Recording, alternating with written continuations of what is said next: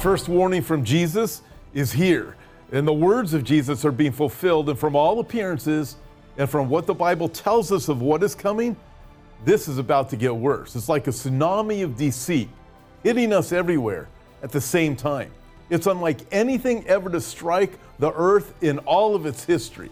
Think on this. In his book, 1984, George Orwell wrote, during times of universal deceit, telling the truth becomes a revolutionary act. Hey, check this out. Before we go on, I want to invite you, if you're in Washington, I'm going to be in Lake Stevens, Washington, with Billy Crone and also Eric Barger on April 22. That's a Saturday. And then the following week, I'll be with Billy Crone and Ken Michael in North Carolina. You can check that out, the events page on hopeforourtimes.com and also on the app.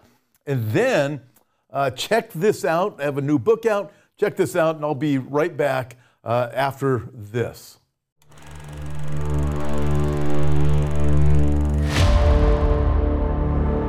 I had a conversation with my dad. He used to work for a company called Teledyne back in the early 1960s.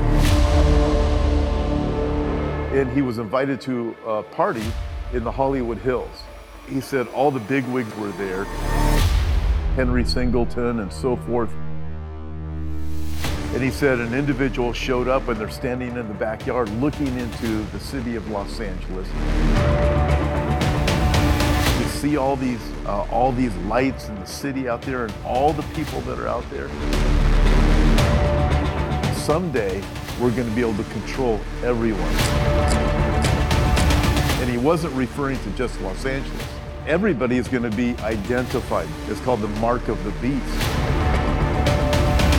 Choosing the mark is really choosing to either live or die.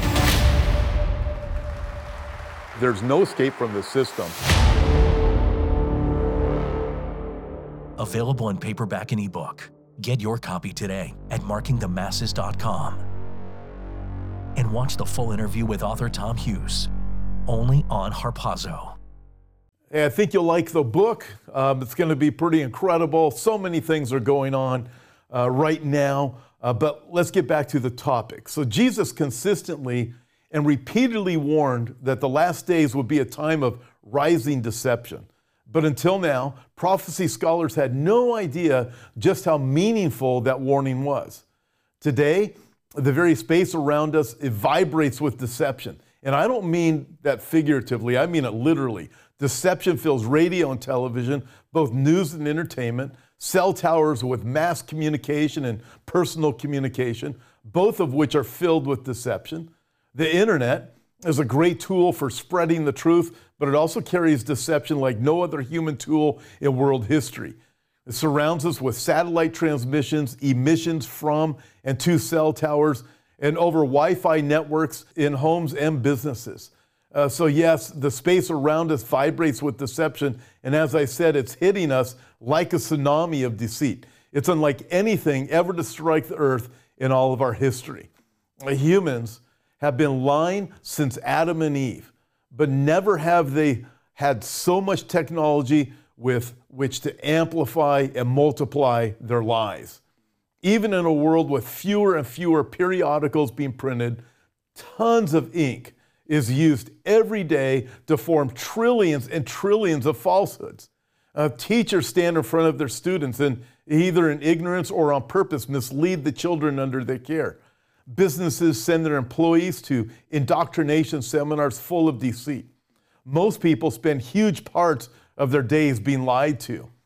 And with artificial intelligence, it's not just human beings telling lies, but humans have made machines capable of coming up with their own lies.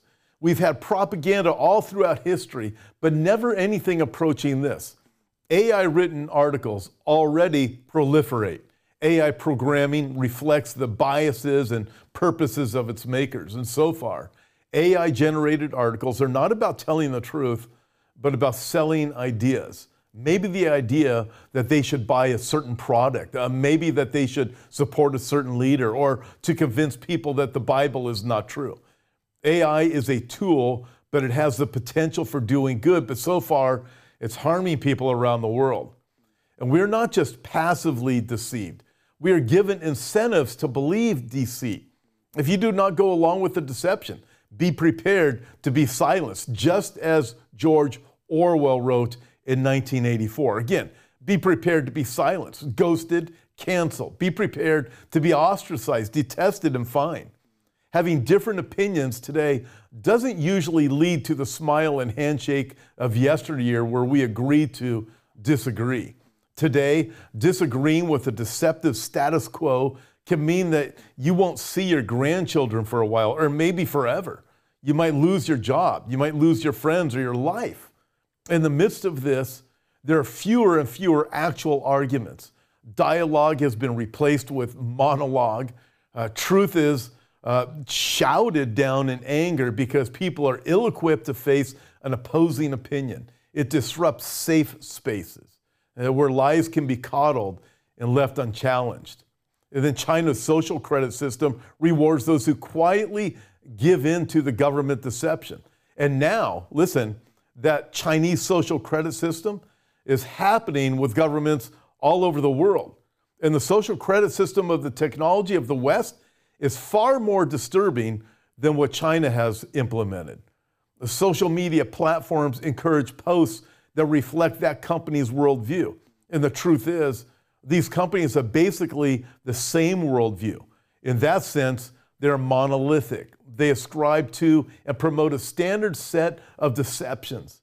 They make it increasingly difficult to post on their platforms any ideas that challenge or deviate from the standard deceptions. They sometimes suppress and they sometimes censor. However, according to a new study by the Pew Research Center, younger adults trust information from social media almost as much from news outlets. Some character online says something in a clever way and people tend to believe it. My friend Mark Henry calls social media pooled ignorance. I think that's a great definition.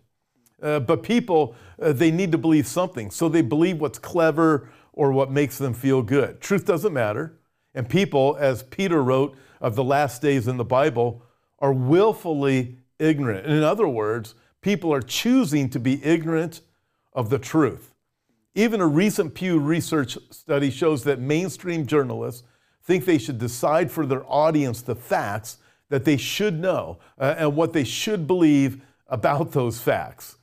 We have more and more media, but fewer places that will simply tell us the facts about what's going on in the world. More media, less information.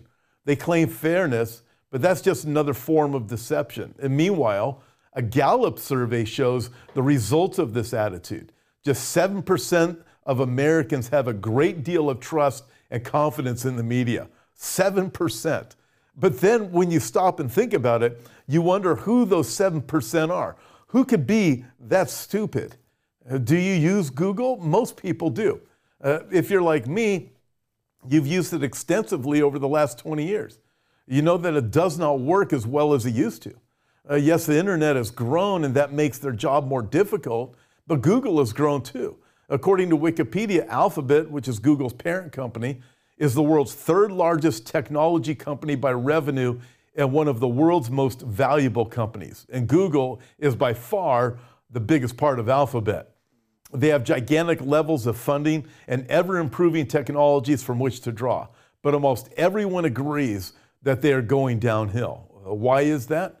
Google once ranked websites according to the relationship with other websites. But now they seem to have thrown in politics. In my opinion, Google can't do simple searches as well because their algorithms are clogged with tricks to give people leftist answers to basic questions. And religion makes especially fertile ground for deception.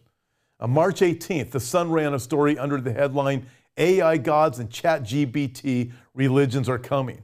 They will be better than human priests and they could turn evil, warn experts.